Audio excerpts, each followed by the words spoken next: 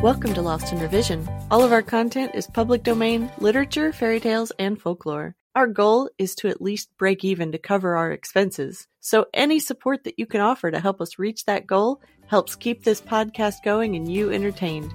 All of our music is by Nathan Hubble and is used with his permission. Thanks, and enjoy the show. Robin Hood and the Tinker. Part 5. Thus do I punish those that come into the greenwood to deal dole to me.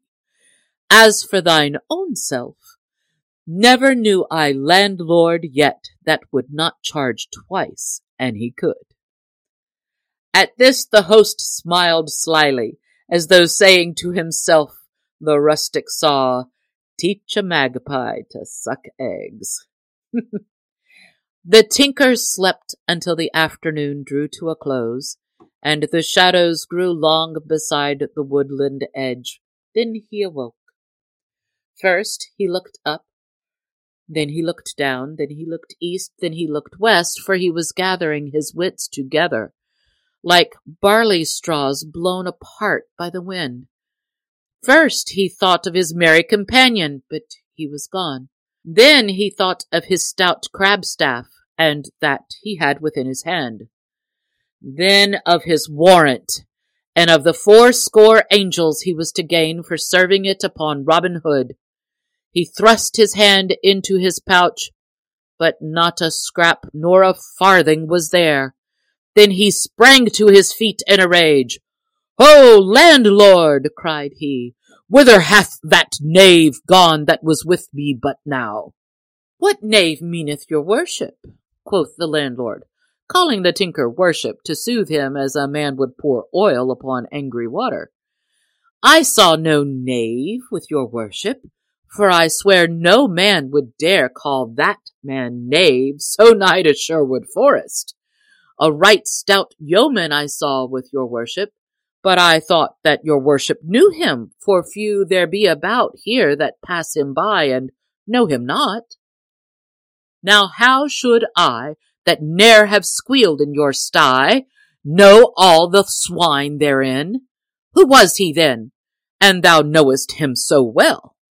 Why, yon same is a right stout fellow whom men hereabouts do call Robin Hood, which same— Now, by'r lady, cried the tinker hastily, and in a deep voice like an angry bull, thou didst see me come into thine inn, I, a staunch, honest craftsman, and never told me who my company was, well knowing thine own self who he was? Now, I have a right round piece of a mind to crack thy knave's pate for thee. Then he took up his cudgel and looked at the landlord as though he would smite him where he stood.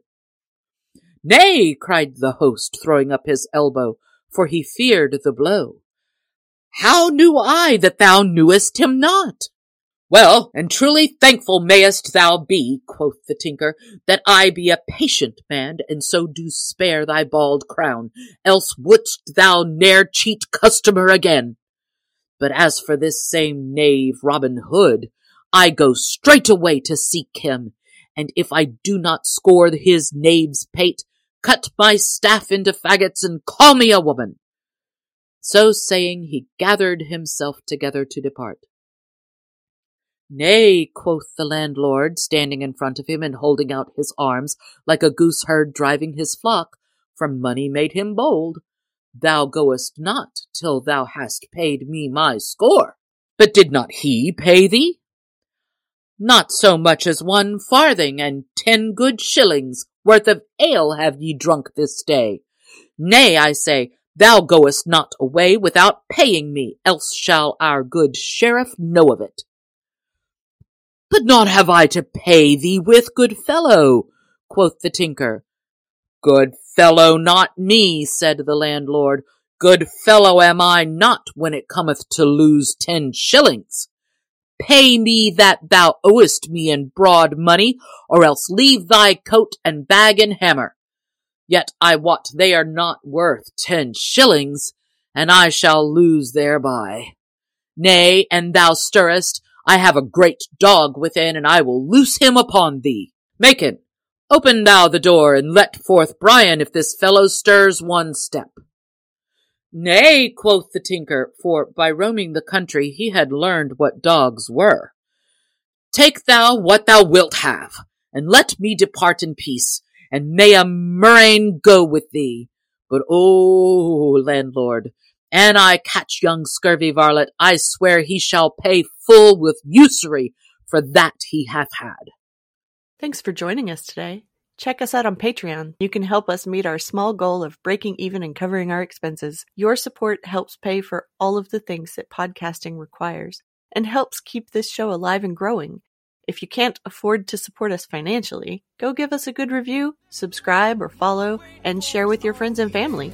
Feel free to fact check us and offer suggestions to make our show better for you. You can also send us an email at lostinrevisionpodcast@gmail.com. There's a lot more waiting for us all at the end of the road.